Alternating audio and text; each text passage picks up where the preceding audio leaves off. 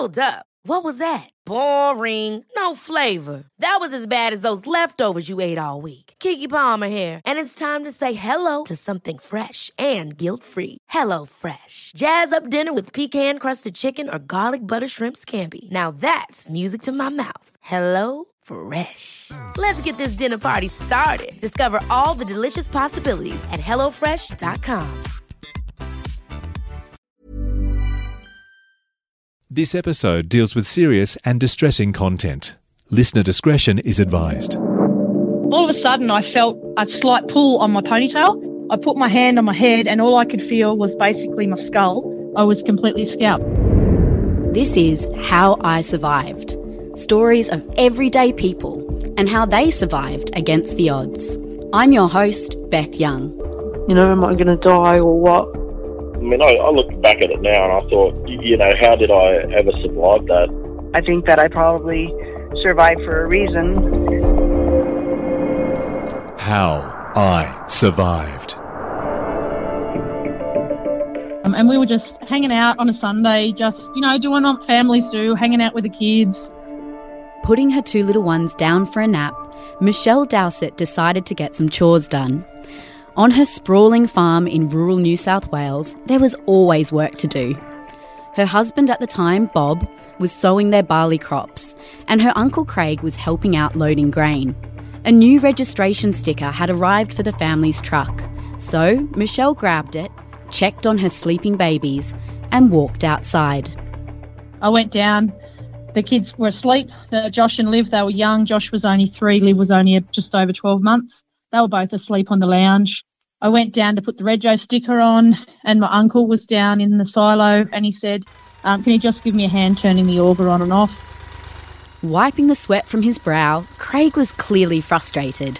The auger, the machine that he was using to load the grain, kept jamming.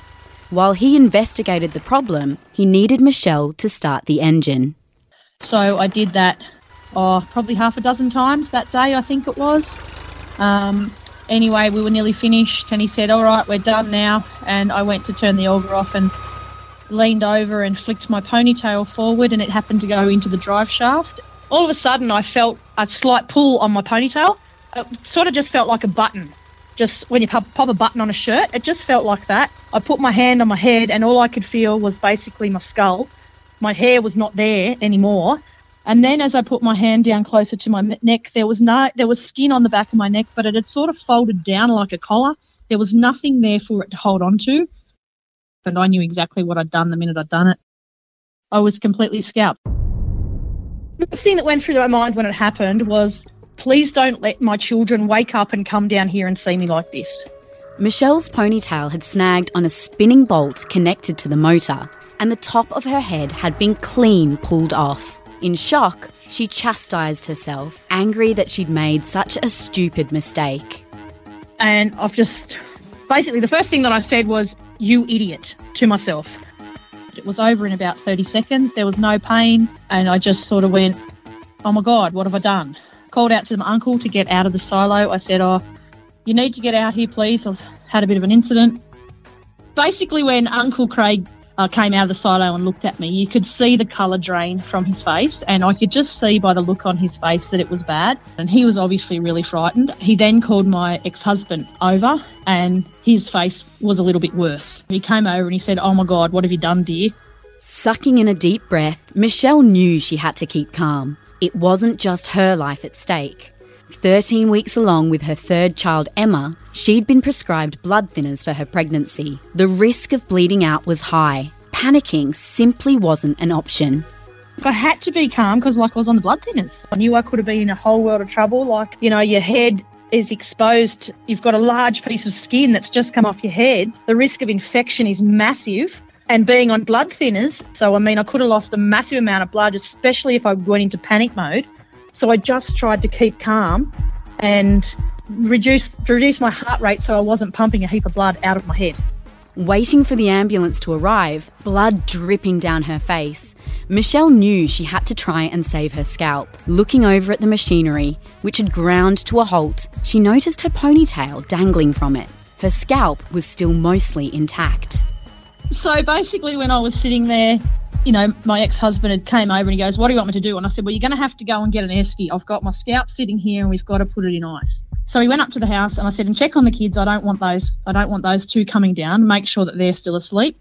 And he came back and he said, oh, I've got no ice, but I've got the peas and corn and the chips. So we took those out of the freezer and we wrapped the scalp up and we put it in our esky. It took 40 minutes for the ambulance to get there.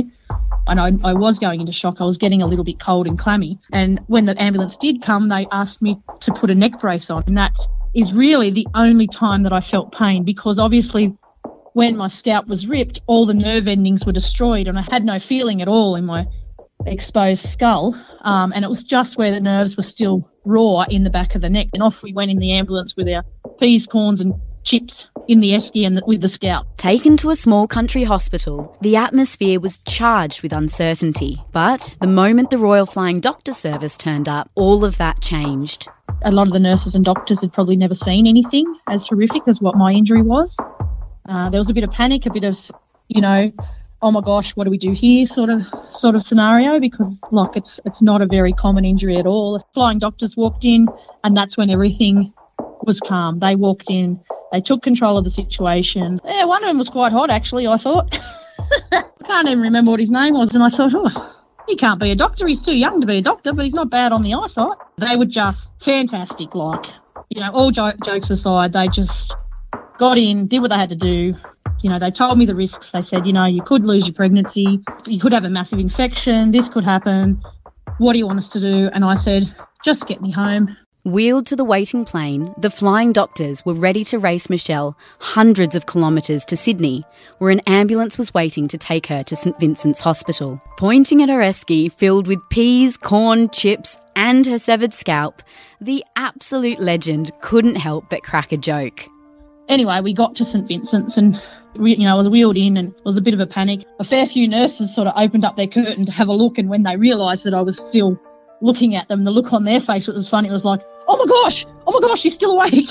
And I remember saying to one of the triage nurses, why don't you just open the curtain? Everyone's looking in anyway. Whisked into surgery, renowned plastic surgeon Dr. Kevin Ho worked painstakingly for 15 hours to reattach Michelle's scalp. When she woke up, her mum Bev was by her side. She came in and she touched my hand and said, was talking to me, and she was crying. Obviously seeing me was a bit of a shock. And I couldn't talk because I had, tubes and things everywhere. So I just grabbed hold of her hand and I just traced on it, don't cry. Well, that was probably a stupid thing to do because all she did was cry then. And I just tried to give her the thumbs up and say, look, I'm okay, I'm fine. Michelle's baby was just as strong. Despite the trauma, the tiny survivor's heart was still beating. Constantly I was given ultrasound and scans to make sure that Emma was okay. And that's what they'd said to me, look, if Emma's been through these surgeries, she's going to survive, she's not going anywhere.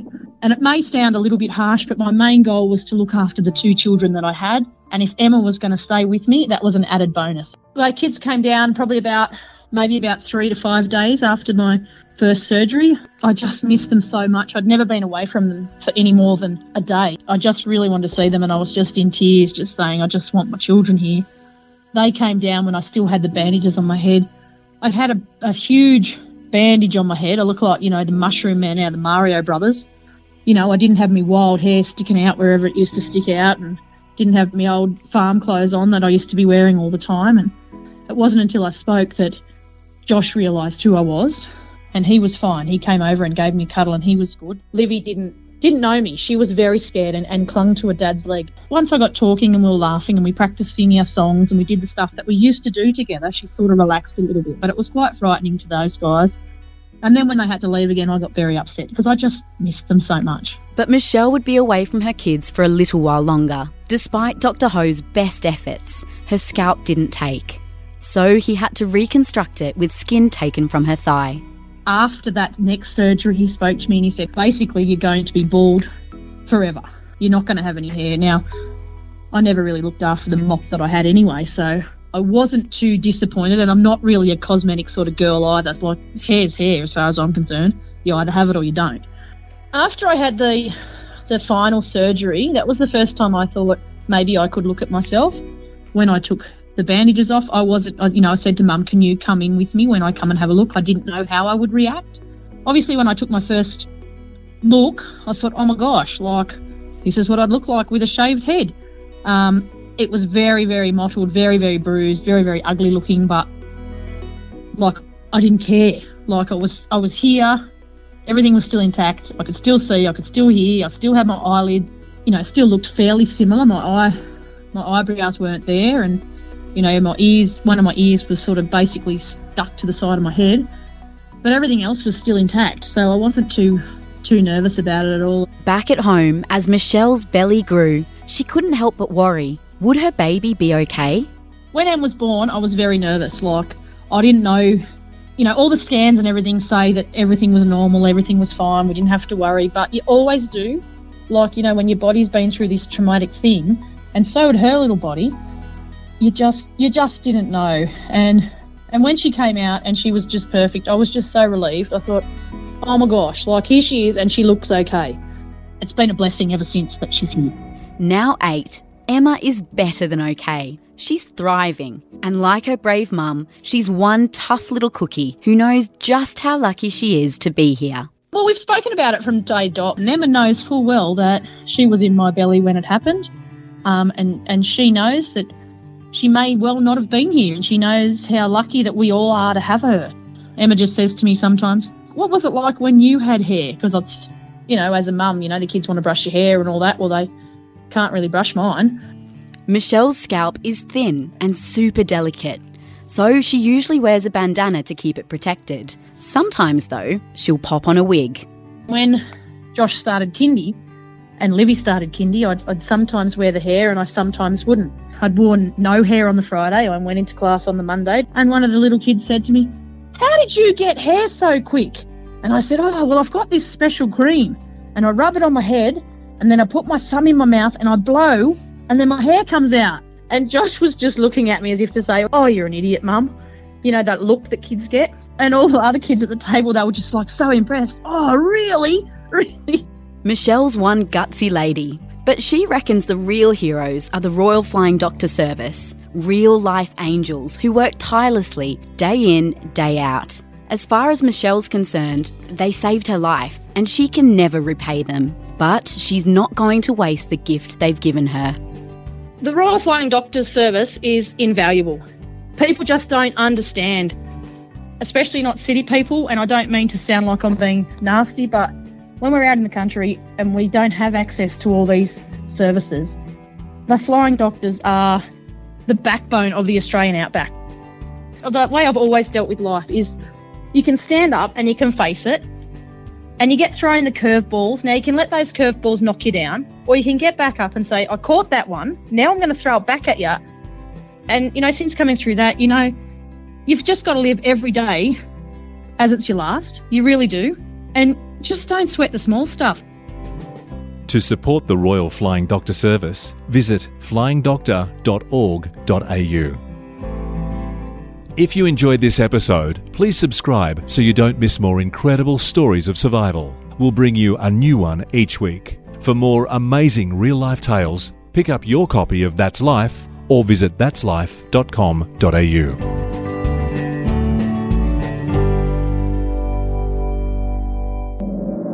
Next week on How I Survived. He said, you're being taken hostage. Of course, with that, he's pulling out a gun and he's telling us that he's got a bomb in his backpack. My next instant thought, of course, was, terrorist, we are dead. Subscribe now on Omni and iTunes. Ever catch yourself eating the same flavorless dinner 3 days in a row? Dreaming of something better? Well, HelloFresh is your guilt-free dream come true, baby. It's me, Keke Palmer. Let's wake up those taste buds with hot, juicy pecan-crusted chicken or garlic butter shrimp scampi. Hello Fresh. Stop dreaming of all the delicious possibilities and dig in at HelloFresh.com. Let's get this dinner party started.